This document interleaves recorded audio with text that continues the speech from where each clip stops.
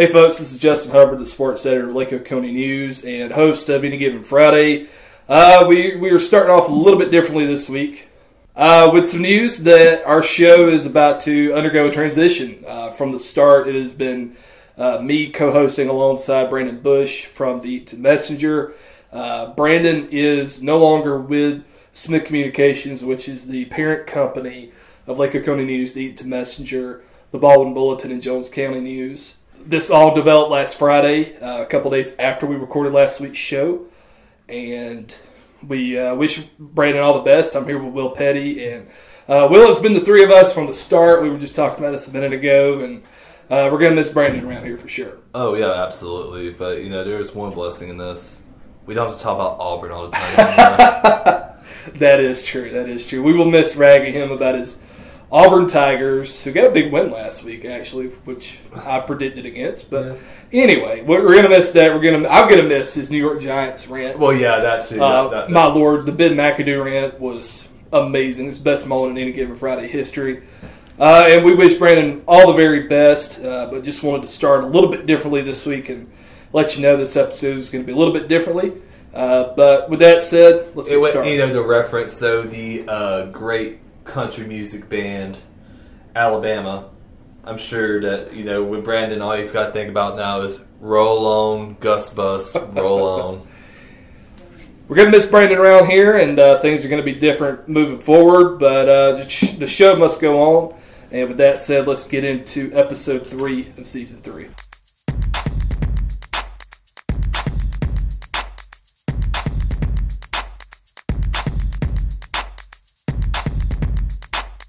This is Any Given Friday, the official podcast of Lake Country Sports, Season 3, Episode number 3, here on Friday, September 6th.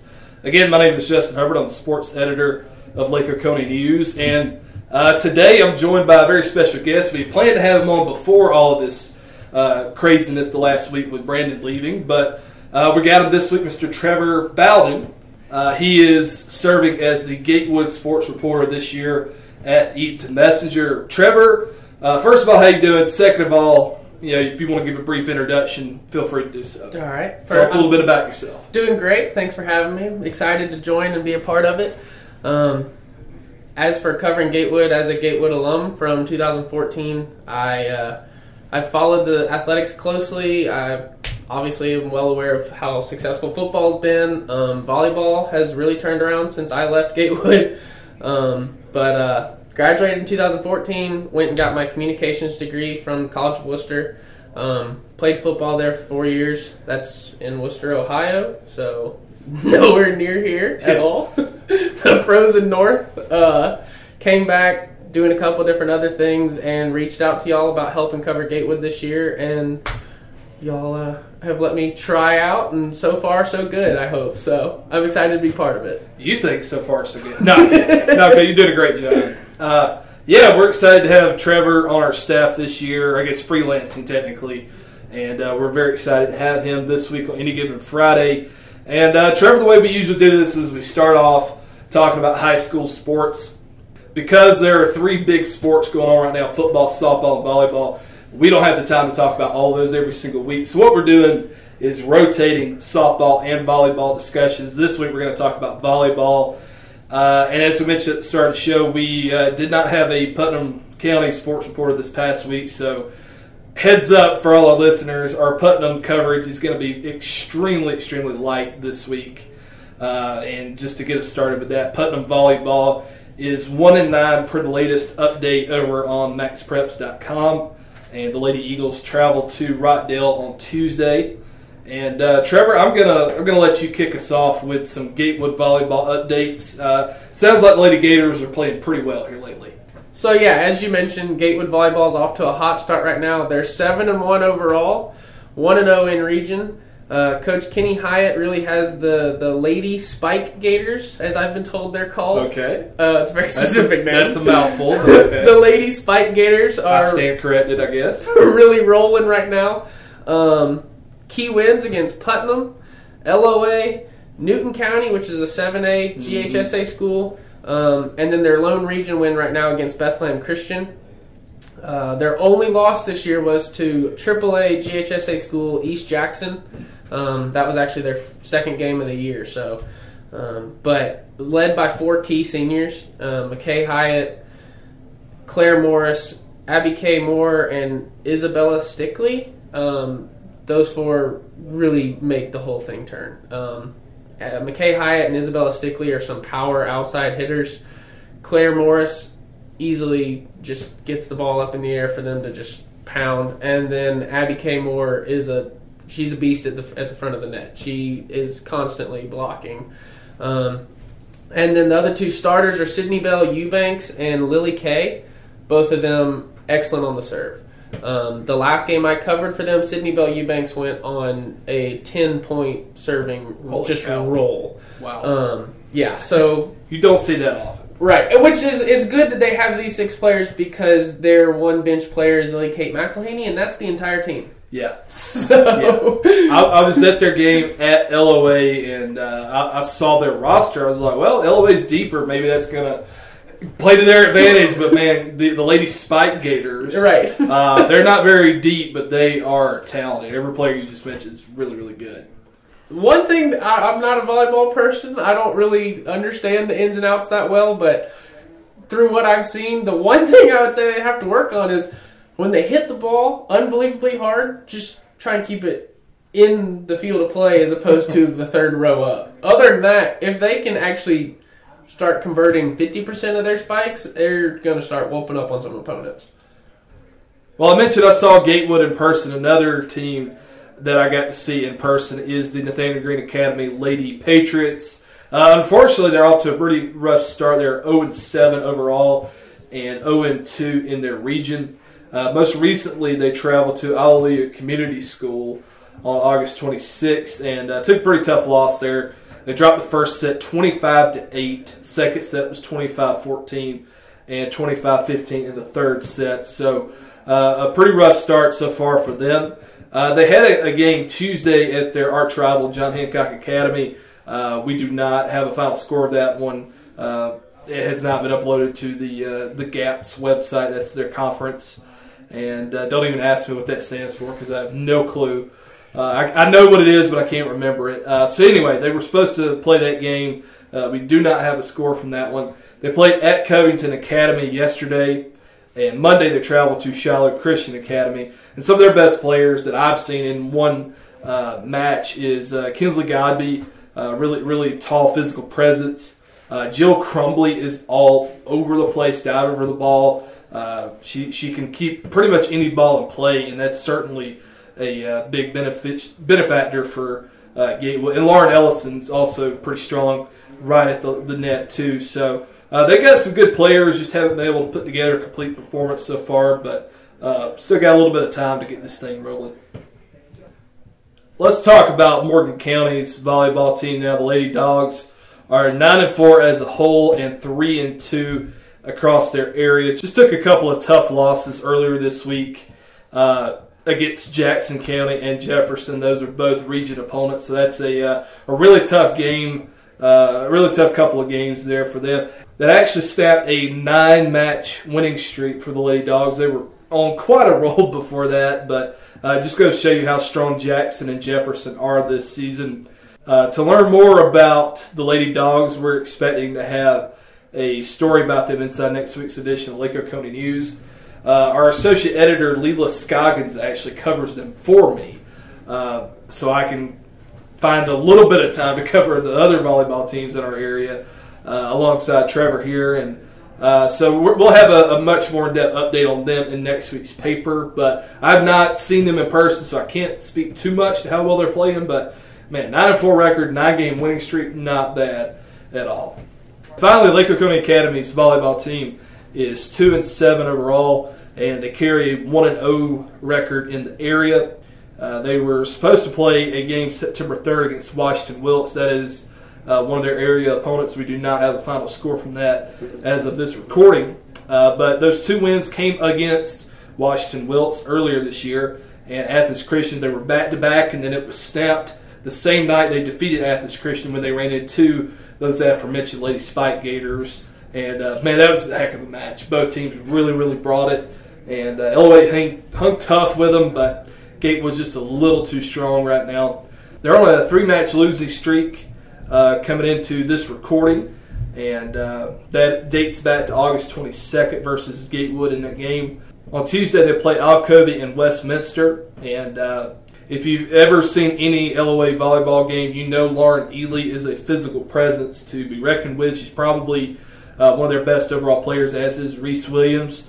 Really good server there, and Chloe Cosby. They're kind of the main three, but really you could list off every single girl on this team, and they're all really good, just like Gatewood. I mean, they matched up very well against each other, and it was a fun match to watch. But that's the latest on Lake Country volleyball, and now let's turn our attention to the gridiron.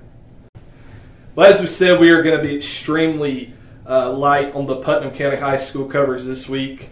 We did not have a reporter at last week's game at Temple, but it was a 55-21 loss for the War Eagles, so really tough outing for them as they are getting ready to host a pretty big game tonight, and we'll talk about that in just a second. But first, I want to talk to you about Nathaniel Green Academy football, Trevor. The Patriots are up to 1-1 this year. They took a week 1 loss, I believe it was 44-0, but last week they came back and hosted a game against People's Baptist and won 39-8, so really good bounce back game for them. And that was a region opponent too, so they were 1-0 in the region. Very important game there.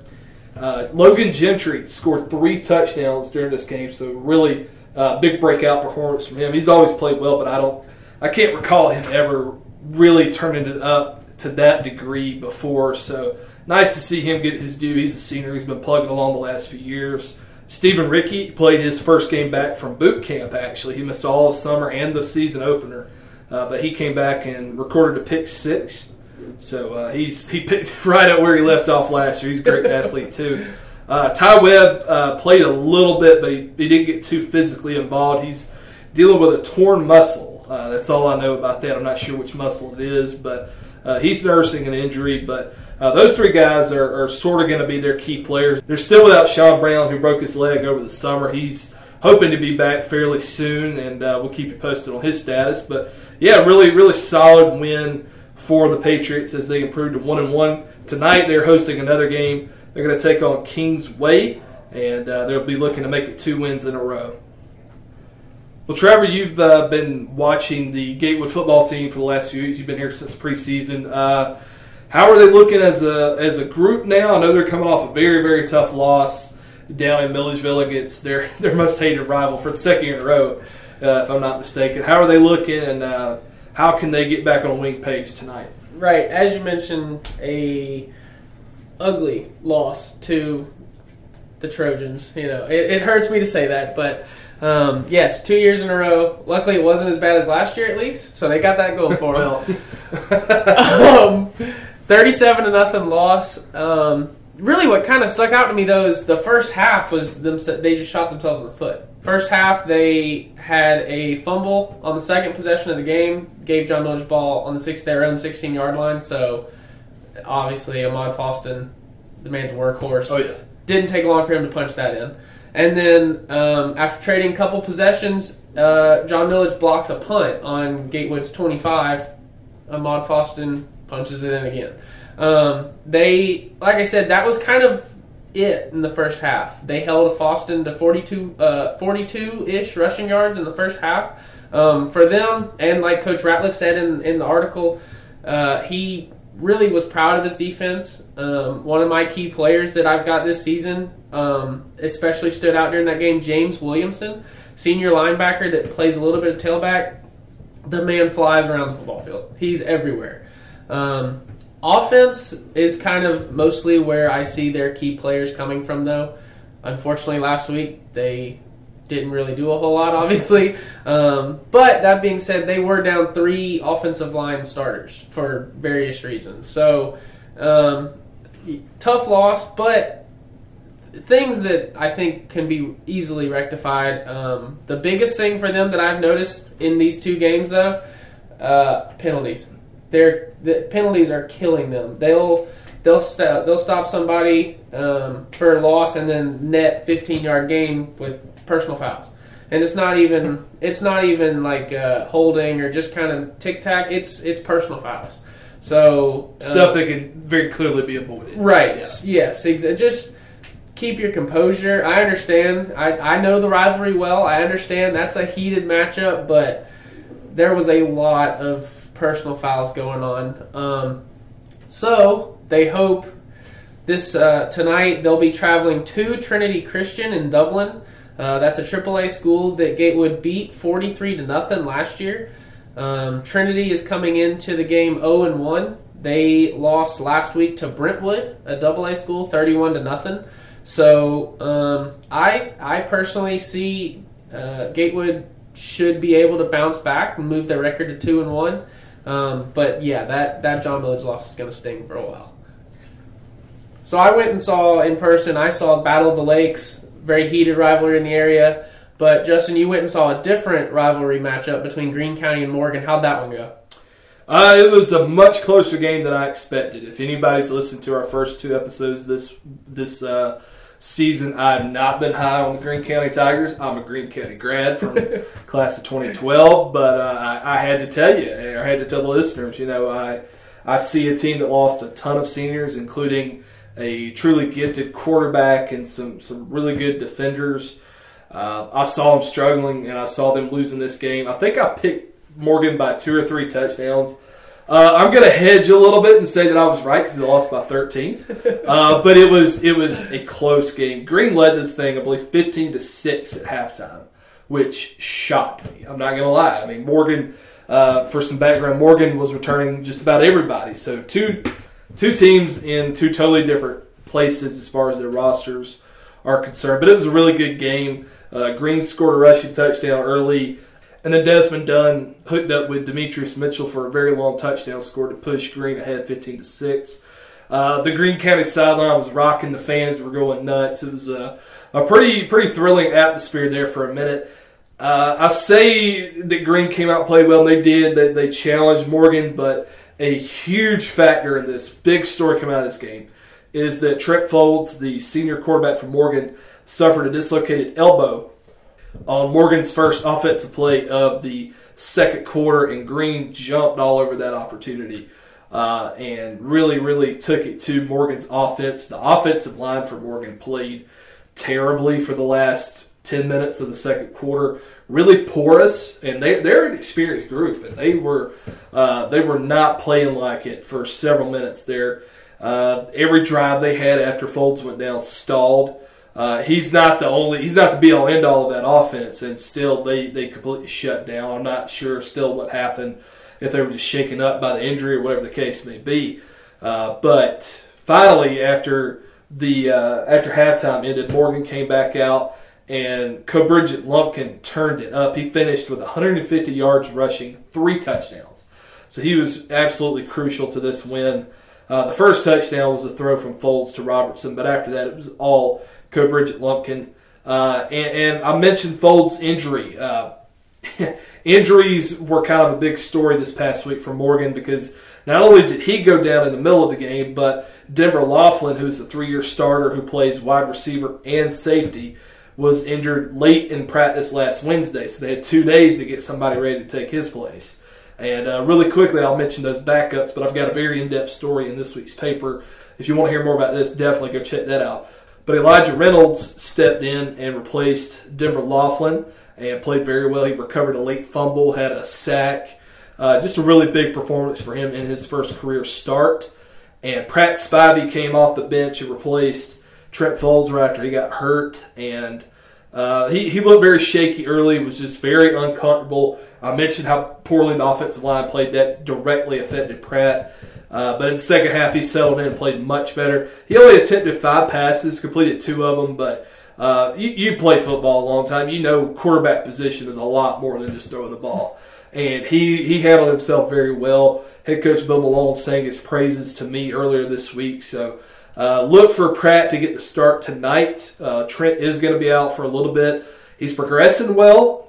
They don't think it's too terrible an injury, which is great news, obviously. You never want to see one of our athletes get hurt. But Pratt is going to get his first career start tonight. I'm interested to see how he does. I won't be there to see it in person, but he plays. He's going to be with the Bulldogs as they play at Walnut Grove tonight. But I'm going to be with the Greene County Tigers as they travel down to Eatonton and take on Putnam County. 2 rivalry games in a row for the Tigers. So it's an exciting time for them. I'm excited to see how they're going to bounce back from last week's game because they had it won at halftime, had the 8 or 9 point lead, and just couldn't hold it. Morgan's team is so much deeper at every position, and that definitely played out. But yeah, it's going to be a fun night of Friday night football. Trevor and I are going to have you covered, and I'm excited to see how our teams rebound and keep this thing going in week 3. All right, well, we are done with our Lake Country sports discussion today. Now let's talk about some higher level football. That's right, folks. Football is completely 110% back this weekend as of Thursday night with the return of the National Football League. I don't know about y'all, but I'm very pumped about that. We got high school football, college football, and NFL all back now in our lives. And I want to ask you guys before we start predicting some of this week's NFL action, what is your excitement level with your favorite teams? And for those who may not know, we need to refresh your Will Petty's a Pittsburgh Steelers fan. I love the Dallas Cowboys, #feed Zeke. And Trevor, for some reason, is an Atlanta Falcons fan. So. Some things never change. So I'll let one of you take it from here. What's your excitement level around your team as we head into the 2019 season? For Pittsburgh, it's a rebuilding year, but in Pittsburgh, a rebuilding year is a wild card year. So we're not that heartbroken. It's going to be interesting to see how we do without Antonio Brown and without Bell. Officially without Bell. Yeah. I think this is I'm hoping this is Roethlisberger's last or next to last year. I think it's about time we got some new blood, and hopefully that guy's name is not Joshua Dobbs. Oh, I don't think you have anything to worry about there. Come on, let's tank a little bit, and let's try to get Tua or Fromm or who else could we get? Jalen be good. Jacob Eason, Trevor Lawrence. Yeah, let's get somebody. Yeah. All those names are going to take a little more than just a little tanking, though. You're going to have to play true. bad. That is true. No wild card. No wild card. Yeah. Well, surely the the Cardinals aren't going to pick a quarterback, the 3rd pick in a row. You never know. So there's one off our list. They can always make another trade, Yeah, and I think Cleveland's good. I think that I don't have to worry about them. You will when you Steelers play it. Well, I mean, as far as wanting a quarterback. Yeah. Cincinnati, I'm getting a little worried about them. It might be about time. And yeah. I don't even know what Baltimore's doing anymore. Lamar. Yeah, exactly. I don't know what they're doing. So, but overall, I'm not that excited. We're going to get destroyed. I'm sure we're going to talk about that later. We're going to get destroyed the first week, but so be it. Falcons, it's not so. It feels weird. It's feels like a rebuilding year, but it's just because we have so many players coming back from injuries. Keanu Neal, Debo, Devontae Freeman. That's 3 huge playmakers that in the year that we blew the Super Bowl were key factors. So I'm excited for all them being back and just see the core of the team. But at the same time, I don't know what to expect. So it's interesting. I thought the draft was good, though. I'm really interested in the offensive line play. The offensive line has been terrible. Caleb McGrary he literally played in one game because of a heart condition, or one preseason game because of a heart condition. So the one game, though, he was just manhandling people. So I'm thinking playoffs. Hopefully deep run. I'm not feeling another Super Bowl run yet. What about division? I think that it's going to be a toss-up between the Saints and the Falcons. Okay, fair enough. I don't think the Panthers, there's a lot of hype around them from their 12 fans or whatever you said you interacted with. But I'm not worried about the Bucs at all. They don't know what they're doing. Panthers fans are like people from Idaho. They just don't exist. So, I generally think it's just going to be a toss-up between Falcons and Saints. Yeah, I agree. How about them boys? My Lord. They took it to the limit on Wednesday, but finally they paid Zeke, and I'm so happy about that. In my opinion, he's the best tailback in the NFL. You can feel free to disagree all you want. You're wrong. I'm excited about this season. I'm cautiously optimistic that they're going to win the division. Again, I think if you look at the NFC East as a whole, this is probably the worst this division has been since I became a Cowboys fan. I don't know, 2006, 2007. Washington's not very good. The Giants might be the worst team in the NFL this year, especially now with the loss of Odell Beckham Jr.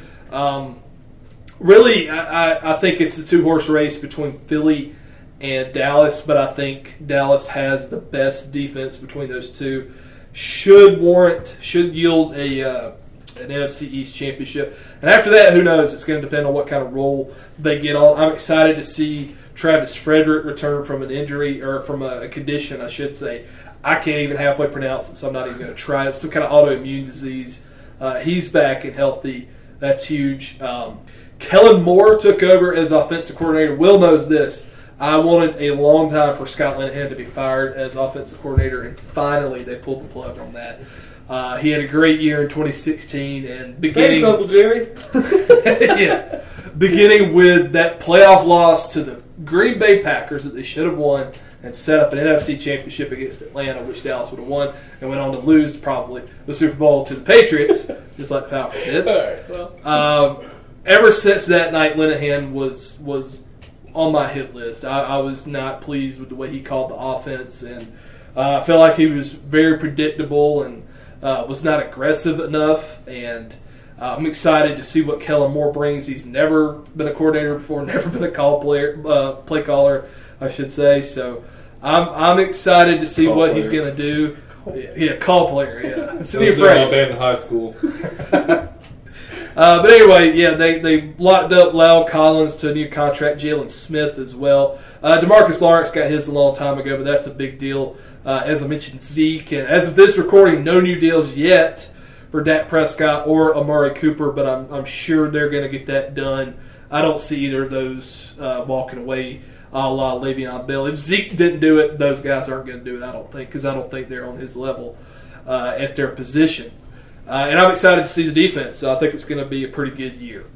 All right, let's talk about Week 1. Obviously, things kicked off last night with the Packers and the Bears, but let's turn our attention toward... Because we don't know the score of it. Yeah, that's right. We're recording pregame for that.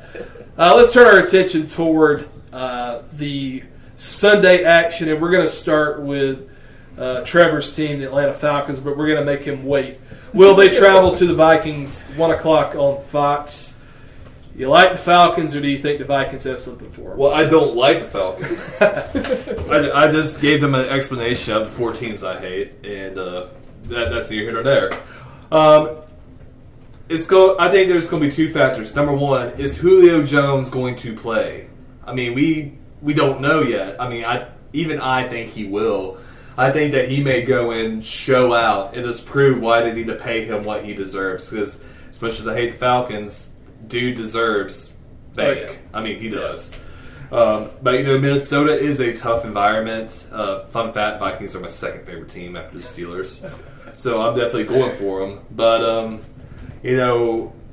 I think with the Falcons being healthy and with Freeman being back, if Jones plays... with him and Ridley and Ryan having those targets, I think it's kind of hard to go against the Falcons here. So I'm going to say Falcons by 7. Now, if Julio doesn't play, that's a different story.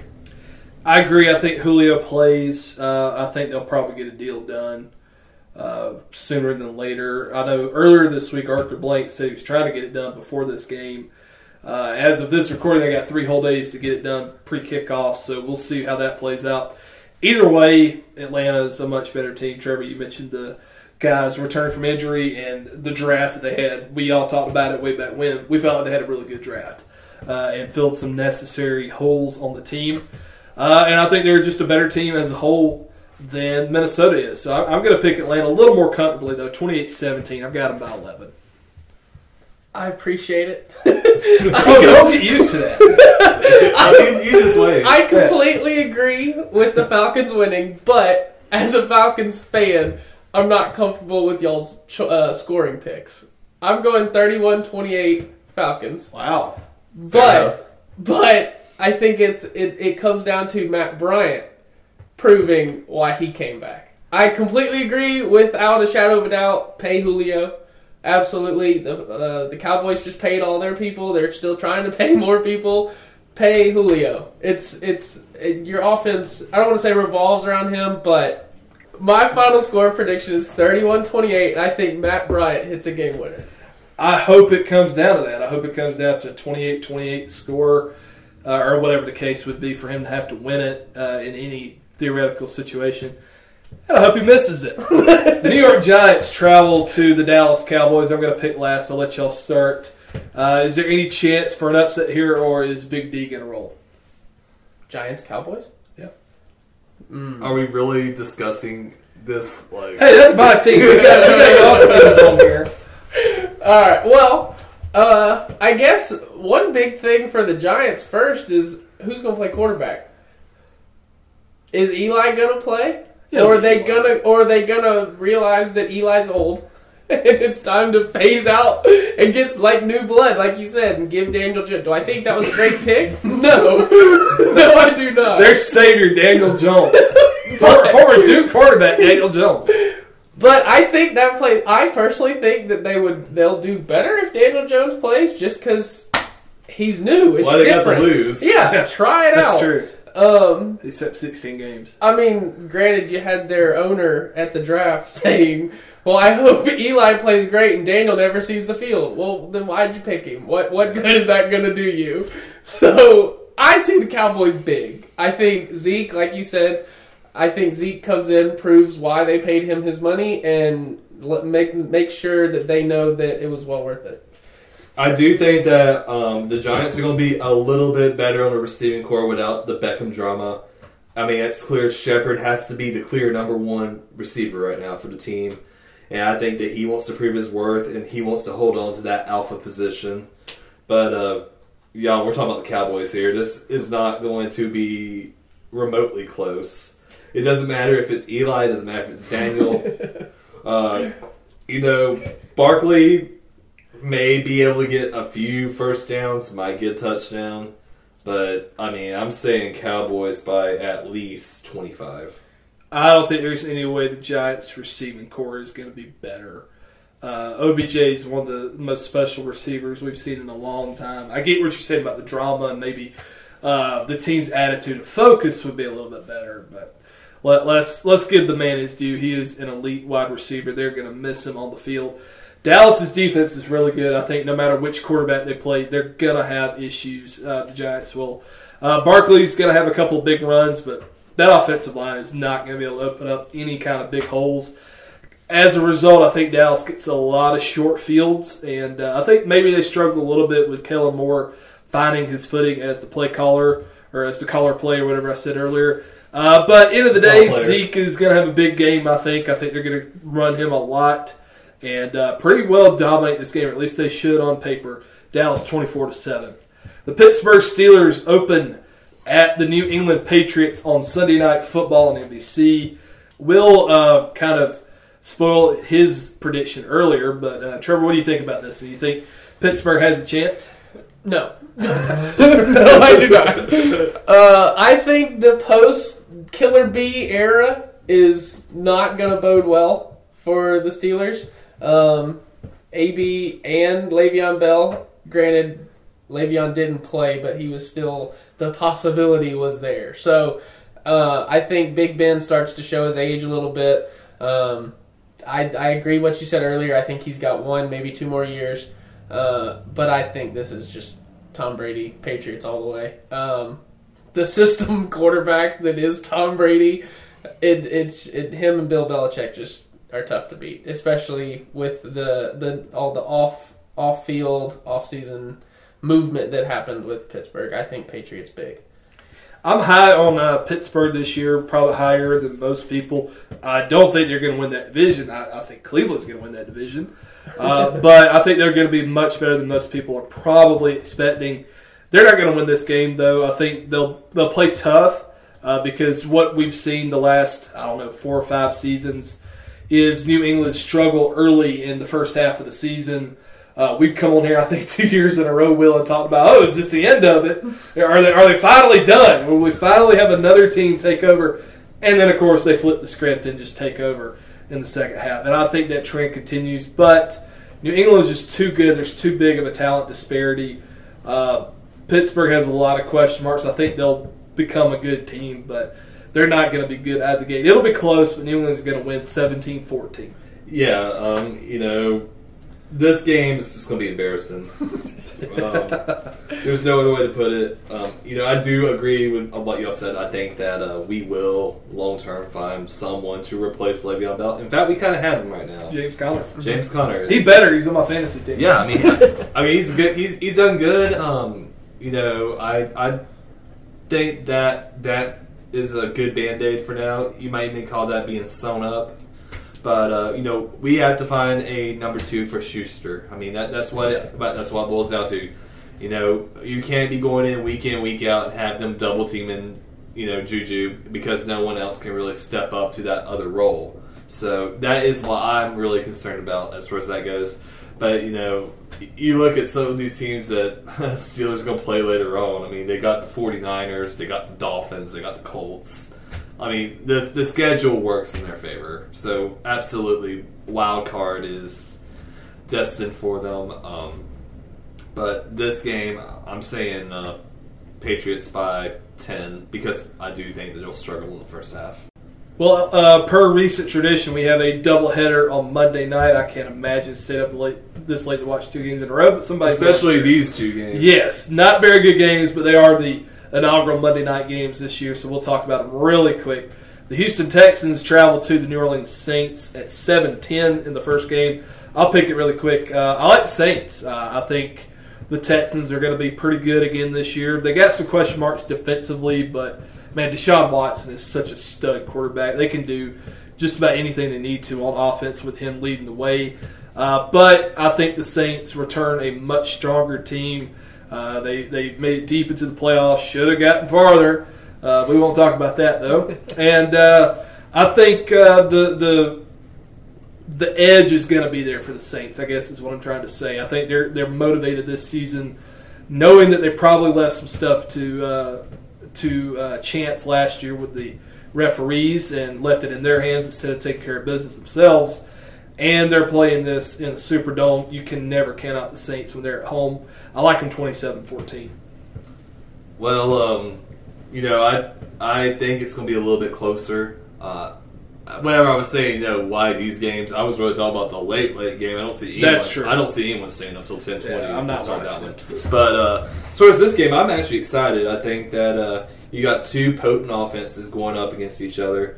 I think the Saints have a better defense, but even with Houston's question marks on defense, they still have a solid line. They still have, a relatively good secondary, and I think honestly it's all boiled down to the fact it's in the Superdome. I mean that's why I'm going to go with Saints. I'm going to say it's going to be something along the lines like 27-24. Well, actually, I take that back. It's going to be higher because you've got really high scoring teams here. So let's go 35-31. It's pretty close to. I was going to say 35-38 Saints. I think even though both defenses are strong, I think it's going to be a shootout kind of. Not anything close to like a Kansas City Rams 55 craziness that was last year's offensive powerhouses. But I think started off that week, by the way. I think it's going to be Saints. I think they're just a more well-rounded team. I think, I agree. I think Texans do have just a little bit more question marks throughout. But I think Deshaun Watson kind of drags them through and keeps it close. Plus, I need Will Lutz to do well for my fantasy. So, Will 1L, by the way. Yeah. Oh, is it with 1L? Yeah. How about that? We're few, but when you find us, we're talented. And finally, the Denver Broncos travel to the Oakland Raiders, who had a pretty fun offseason, I think. That's one way to describe it. It's been fun to watch it play out, I know that. Antonio Brown is just... Will, I told you last year, I think he's doing a heel turn. He made a full-on heel turn. He's been bought out by the $1 Million Man or something. I told you, Trevor, we like pro wrestling around here. And that's a pro wrestling reference for you. I think we're 3 for 3 this year this season with Pro Wrestling Reference. Might as well call the Raiders the Nexus at this point. Yeah. I like that. I like who's the Brit leading them though? Do they have one? They need to get a British guy leading them, and then they will be the. Don't they have an Australian punter? I don't know, but right now they're the new Nexus. There we go. There we go. Which one's Heath Slater though? That's the question. I don't know, but he's got kids, I'm sure. Okay.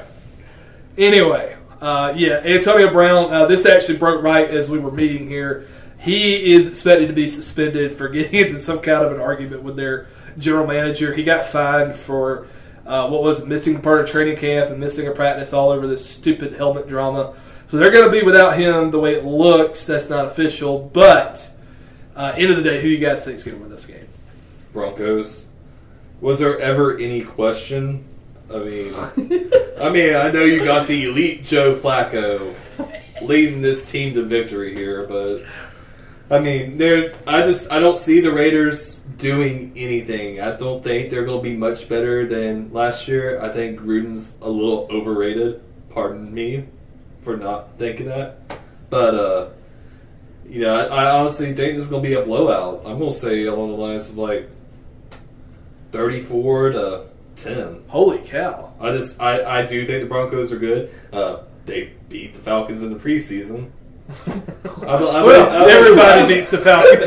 That's it's just history. That's just how it works. Preseason, we suck. Oh, fair enough. But they'll do it in the regular season too. That's true.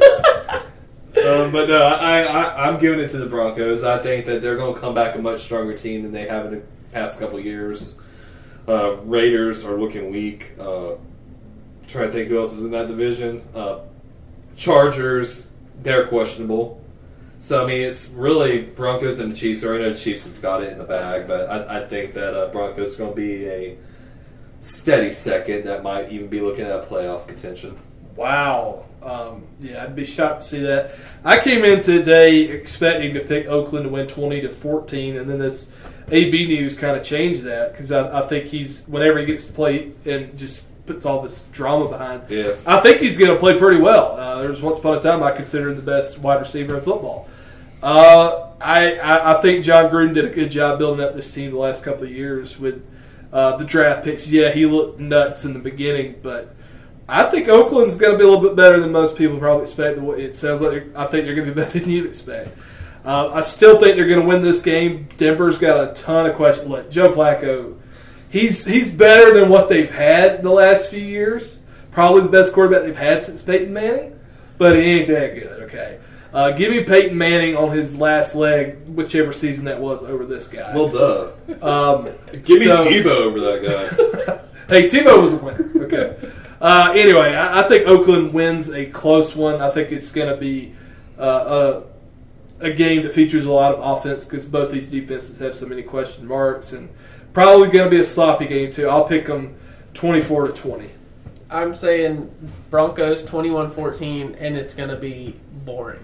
I think it's just going to be one of those games where it's like, wow, these two teams need to just go back to preseason and keep trying because all the off-season stuff with AB and the Raiders and Hard Knocks and all that stuff. I don't know how that's helping them move on to whatever they're trying to achieve. Well, let's ask the bigger question here. What B-list celebrity is going to join Hank Jr. in singing the Monday Night Football song? Is Bo Cephas back? Is he? I don't know. I thought he was back. I honestly care nothing about Monday Night Football unless the Cowboys are playing. That's the only time I ever watch it. You know my Monday night commitment. I think one year they had Florida Georgia Line helping them out, God. and I was just like, that. Oh God! So I've intentionally now started waiting until midway through the first quarter to even think about turning it on. Wow. Yeah, I don't know. We need to check some prop bets on that, I guess. For real. All right. Well, college football returned a couple of weeks ago, and Trevor's new, so we got to haze him a little bit about this. Well, this guy's a Georgia Tech fan. Can you believe that? I mean, bless your heart. I'm a glutton for punishment. Who in their right mind would cheer for the other team? No, I'm kidding. They played pretty well last week, actually, early. Right. Very early. Then Clemson's depth really showed. And I briefly mentioned this last week. I think they're going to win probably 5 to 7 games, 8 maximum. They're gonna be okay this year. I personally am not. I thought they played well. It's kind of what I expected. They picked up Trevor Lawrence twice. That's basically a win. I'd say once. The second one was into the first half, just heave it down. So I credit them with one real turnover. Well, at least he's humble. But I like you said, I was pleased with what I saw. Obviously, against Clemson, you can't really go into it with very high expectations. Yeah. But the one thing that I came out of that game not very happy about is we don't have a quarterback. We have 3 and don't use any of them steadily. Like, Tobias Oliver by far looked like the most athletic. But if we're trying to get rid of the triple option and, just trying to run the ball every play, then why do we not put in somebody that can throw the ball? Or recruit a runner. Yeah. Lucas Johnson did not look good. I think he attempted 4 passes, and none of them broke a cheerleader's nose like Ian Book, but he was probably pretty close. James Graham looked good though, redshirt freshman. I think he's gonna be the guy moving forward. But against USF, that was a shootout last year. 49-38 USF. Well, USF looks like trash this year. Tech's going to pull away and win that. We're not predicting that game, but Tech's going to pull away and win. Strong might be gone after this. Yeah. That's right. That is Charlie Strong's team. Right. I totally forgot about that. But in a game that was a shootout last year, I don't see it being... They got smacked by Wisconsin at home.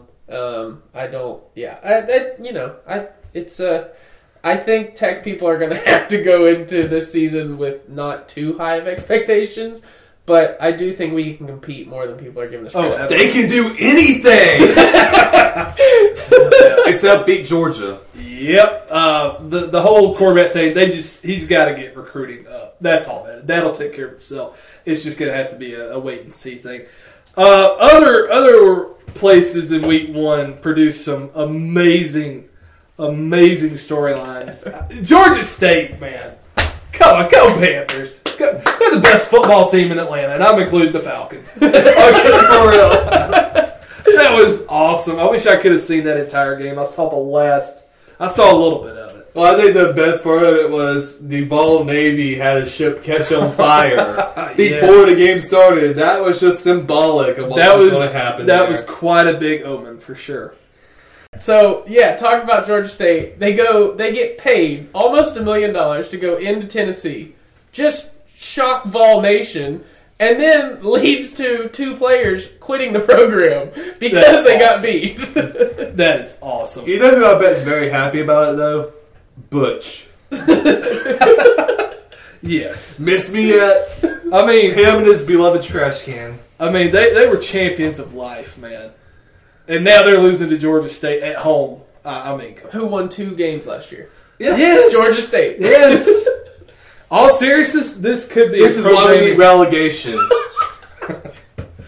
This could be a program-changing game for Georgia State, though. I mean, they're going to get a bump in recruiting. I think they're not going to get 5 stars or anything like that, but they're going to improve. They'll compete in Tennessee. Yes. Remember, this is the same Georgia State team that lost to Tennessee State. Wasn't it? Or was it Kennesaw State? I don't watch Georgia State football. No idea. Hugh Freeze made his long-awaited and anticipated return to coaching from a hospital bed. What was that all about? Because I didn't get to see that game. So did you get to see that, Will? Because I know you and I were messaging about that at one point, but I didn't get to watch any of that. I saw a picture of, I assume, their fill-in head coach walking off and giving a thumbs up, and Hugh was giving a thumbs up in the box, which was just an amazing visual. See, I thought it was him giving a thumbs up to the opposing team. Yeah, maybe did. I thought it was the opposing. Like I said, all I saw was the picture, so I don't know the context. No, I think the best thing I saw all weekend after Tennessee. Sure. And Hugh is a close third on this. South Carolina, North Carolina. Oh yeah. North Carolina's up. They got this game in the bag, right? 4th down. Let's kneel it. With 10 seconds left in the game, on 4th down, they kneel the ball. and give South Carolina one more chance to come and back and win this game. I did not know that. And it wasn't even like they were on the North Carolina 20. No, they were on their own 35. Oh my! I did not know that. Yes. And took a knee. And Mac Brown had his headset off. He was, don't worry about it. He called that play. That's what he wanted them to do. This guy won a title. That's a national championship winning coach. Oh my goodness! I did not know that. I knew they won the game, but I didn't know they tried to give it away at the end. Holy cow! And then the interview at the end. That was great. That was great. He's like, we made so many mistakes, but... So real quick, Trevor, you have a tie to Auburn, so I know they were a focus of you for week 1. Bo Nix looked pretty good. I was impressed. For a true freshman to come in and lead a comeback like that, I thought he did pretty well. I still think this is Gus's last year. The Gus bus. I think he's done no matter what. That's my brother goes to Auburn. That's kind of the grumblings around campus and alumni that it doesn't. Even if he wins it all, they're gonna move on. Okay, that's kind of what I've heard. So, but I think they should. I don't disagree. I agree. But I was very pleased with what I saw. I thought Bo Nix did a great job. But you have to talk about the Oregon wide receiver that just completely shook off the Auburn DB and stepped over him in the end zone. Yeah. Tyronn Lue, that was a sight. That was interesting. Oregon looked great for most of the game. Should have won by at least a couple of touchdowns. My fear is that Auburn has found whatever, and Will saw me post this the other night. My fear is they found whatever kind of lucky charm they had in 2013. We don't need to see. I don't need to see that again. Go on, because I swear to God, if they beat Georgia on some kind of fluke crap, I'm going to be highly perturbed. We don't need a repeat of that. I hope this is a one-time thing to excite, War Eagle Nation, whatever they call themselves. And I hope load up on that Wahoo. I hope once they start playing some more legit teams that they are done. But man, Oregon, you got to take advantage. That would have been a huge win for them. Would have put them in the top 10, and if they take care of business later, could have had them in the Final Four discussion. And at this point, that's not going to happen most likely. But could have had a good look for the Pac-12, which still does not have one. Absolutely. All right, so let's predict a few games here. This first one's going to be easy, but it's Georgia, so we got to talk about it. Murray State comes to Athens on the afternoon, where Vince Dooley will have his name attached to the field at Sanford Stadium. Trevor, I know you're going to be rooting against Georgia, but how badly do you think the Dogs are going to roll over Murray State? Steamroll. Not even close. 55, maybe they'll give up a field goal if they're putting in people from the stands. So I'm talking 55-point win. Whoa, now we're not A&M.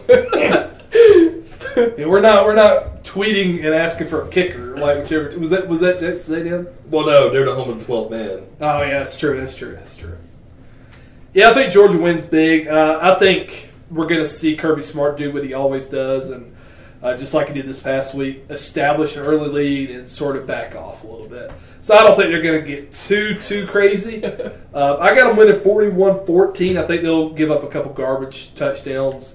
Georgia looked great against Vanderbilt. I don't know what some of the fan base is smoking. I don't know how you feel about this, Will, but there are a lot of folks just so upset about that. You beat an SEC team on the road first week of the season by 24. You ain't got much to complain about. We'll see. I think hold on. I think the biggest thing they got to fix is third downs. They're 1 for 7 there. Got to clean up the penalties. They had 10 for 113 yards. The receivers didn't look great. We talked last week, Will and I did, about the players who left for the NFL. They got some work to do there, and so I hope they dial it to pass a little bit more often the next couple weeks as they get ready for Notre Dame.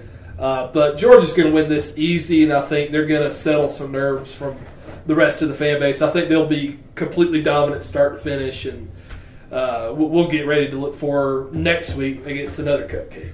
Well, There's a few things I disagree with. I think, number one, the reason why everybody was so upset with how Georgia performed was just how horrible the rest of the division performed. The SEC East looks horrendous. Right. I mean, Kentucky had a struggle win with some Ohio community college. I didn't know Kentucky played, okay? Yeah. Missouri lost to Wyoming. Yep. They were up in Wyoming, Drew Bull, no man could ride, you know. That's true. That's your Garth Brooks reference of the week. You know, and I guess it, you know, quite frankly, for the SEC, it might be Midnight Cinderella. You know, what I did like is I think Robertson is clearly our number one receiver guy this year. I mean, I think there's no doubt in anyone's mind. He looks very impressive.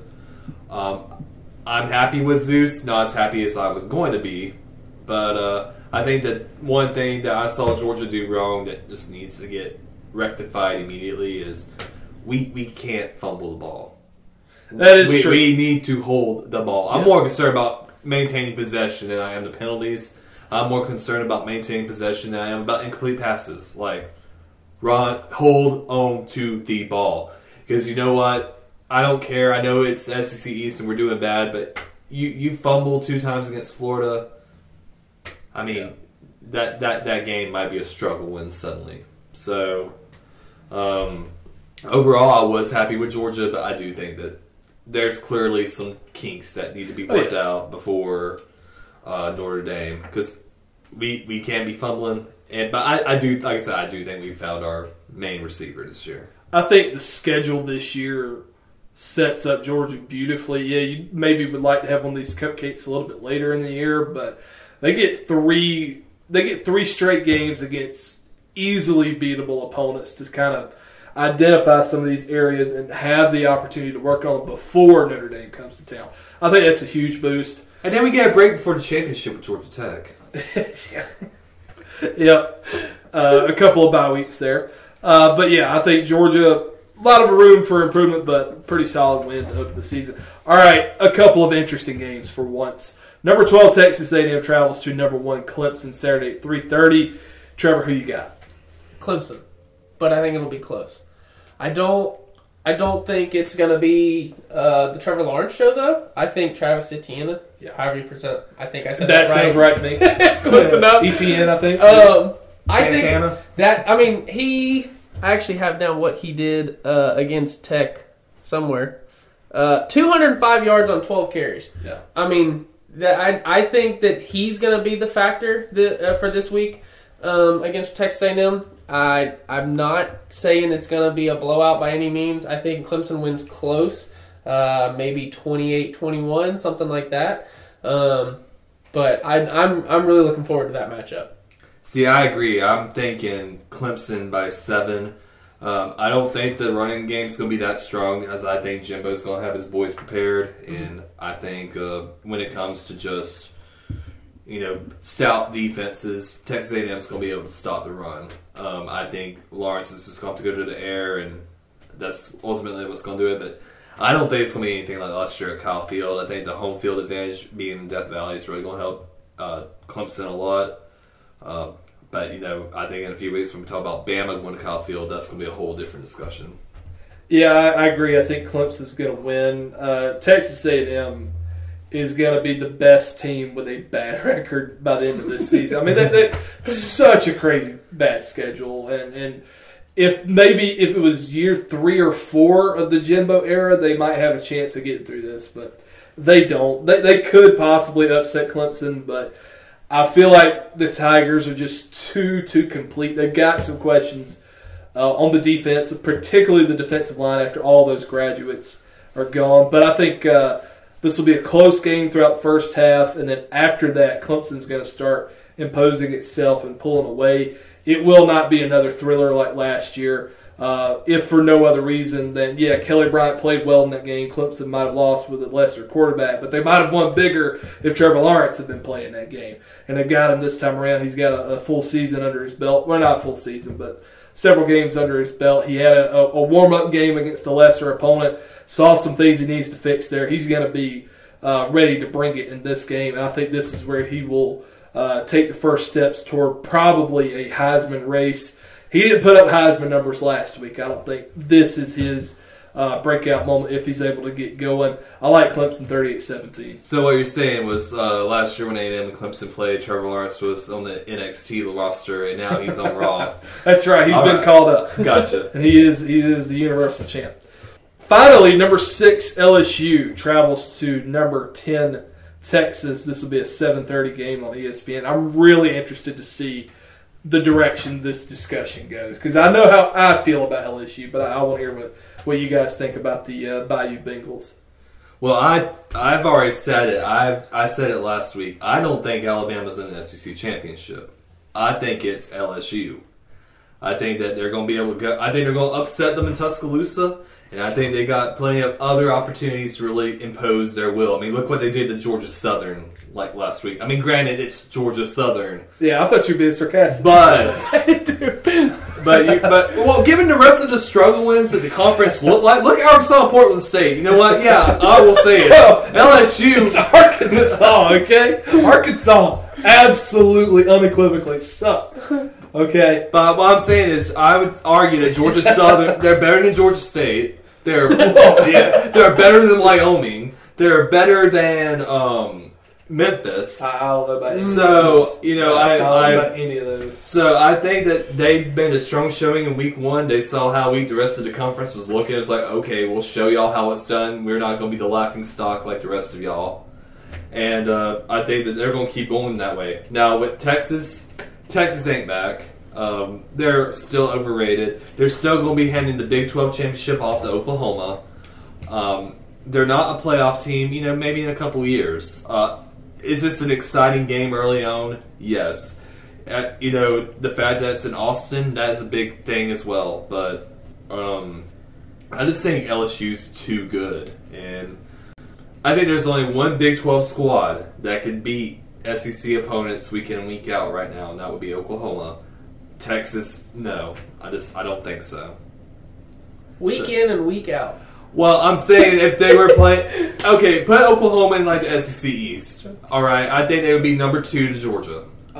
Sure, but week in and week out, I don't know about that because they if they hadn't started so hot against Houston, that would have looked more like a struggle win. I think Jalen Hurts had probably the best performance of individual performance of anybody. Maybe Etienne, you could argue, was better. But I think Hurts has his name at the top of the Heisman list, which, as you heard me say last week, is a surprise to me. He looked awesome. And then afterward, he looked like they had lost the game. He's like, I got to get with my boys. and he's coming from the best team in college football, the most well-organized program era in college football history with Nick Saban. They got a lot of question marks at Oklahoma. I know we're not talking Oklahoma, but I take big issue with the claim that they could just steamroll the SEC. Well, I'm not saying they could possibly even lose to Florida because Florida knows how to play defense and get turnovers. I don't know. I completely disagree. Well, I'm saying maybe in years past with a more dynamic quarterback. I know Hurts was great. We got to see him against better teams, though. No way. I'm not saying steamroll. I'm saying compete. I think they could compete week in and week out. Okay. Well, that ain't what I didn't mean steamroll. Am I right? He said beat. Right. Well, I'm saying that have the possibility to beat. Okay.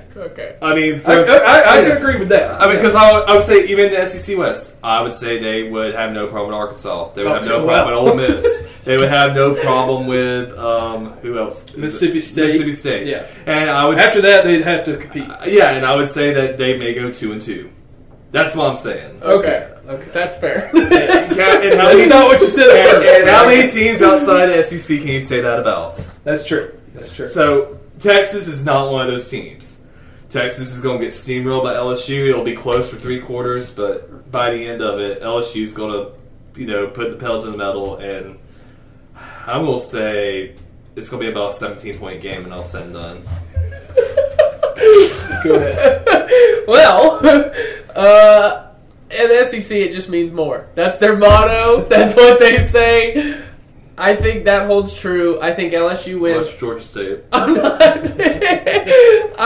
True. Yeah, they play to their competition. I'm not feeling a 17-point difference though.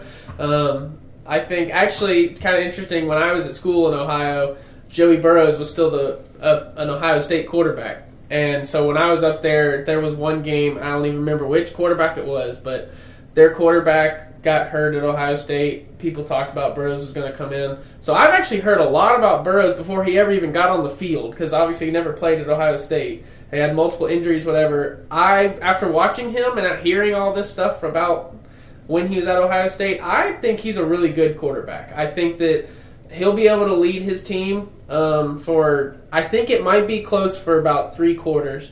And then I do feel like LSU pulls away at the end, but not in a 17-point blowout kind of fashion. I think it'll be more of they take the lead and kind of trade points back and forth. I'm thinking maybe like 27-21, something like that. But I think this is probably the most exciting matchup for this coming week. We'll see. We'll see. All I'm saying is it's 141 on Thursday, September 5th, 2019, and Texas still sucks. Boy, LSU has y'all duped. Come on, man. This is just like Georgia fans every year. This is our year. We got Bama this time. No, you don't. LSU's offense is not going to get it done against these better teams. I think the fact that it's a Big 12 team, yeah, they're gonna get some big yardage for sure, but they're not going to do anything remotely close to what they did last week against that team from Statesboro that nobody cares about. Look, Texas is good. No, they're not as good as Oklahoma. No, they're not as good as they played against Georgia, because I still argue Georgia absolutely checked out after they missed the college football playoff and didn't care one lick we already knew that. About that Sugar Bowl. And I think that's got a lot of people overhyping Texas. But Texas is good. Sam Ehlinger is a great quarterback. He's 10 times the quarterback Joe Burrow is. I'm going to put it out there. Joe Burrow threw, 5 TDs last week? He's not going to do that against legit competition. LSU last season had the chance to do some big things. You think they're going to upset Bama and Bryant-Denny when they got shut out against Bama at home in Death Valley? No way whatsoever. LSU is going to do just like it always does. It's going to look good for the first half of the season. It's going to maybe beat one team it shouldn't beat, possibly this week. I'm not saying they're guaranteed to lose this one. And then they're going to finally run into these stouter opponents in the SEC West, such as Alabama. I'm even going to say such as Auburn, the way Bo Nix played Saturday night. They are going to struggle when they get into the heart of the schedule. And I think this year that bubble is going to burst a lot quicker than it did last year. This will not be a repeat of LSU's win over Georgia, where Georgia was probably the favorite team going in. And maybe you look at this and say LSU's hot coming in. They're probably going to steamroll Texas. Not going to happen. I got the Horns 28-14. Yes, if this is Austin, Texas is back. They're going to roll. They're not going to win the Big 12. Oklahoma's a better team. But I think Texas is going to do some big things before they run into Oklahoma this year, beginning with an upset of LSU. Well, I don't think I'm going to happen, man. I'll tell you what. We going to go in there to Austin, man. We're going to go in there. We're going to run it tough. We're going to run down there, man. We're going to go out there. We're going to get at least 5 touchdowns, man. We're going to do some football. That's what we're going to do, go Tigers. Guest speaker Ed Orgeron. We're going to be safe, dude.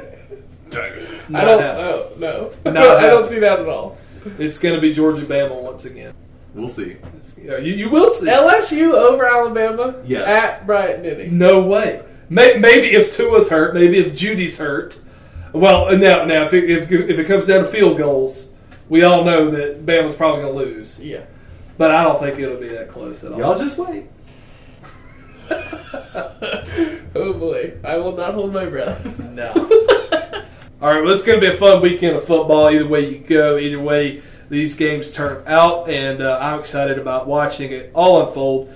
And we appreciate all of you tuning in to this week's episode. Trevor and I are going to have you covered on Lake Country football coverage tonight, and we'll be back next week with another episode, and hope to see you then. Good times. Thank you for listening to Any Given Friday, the official podcast of Lake Country Sports. Check back next week for another brand new episode.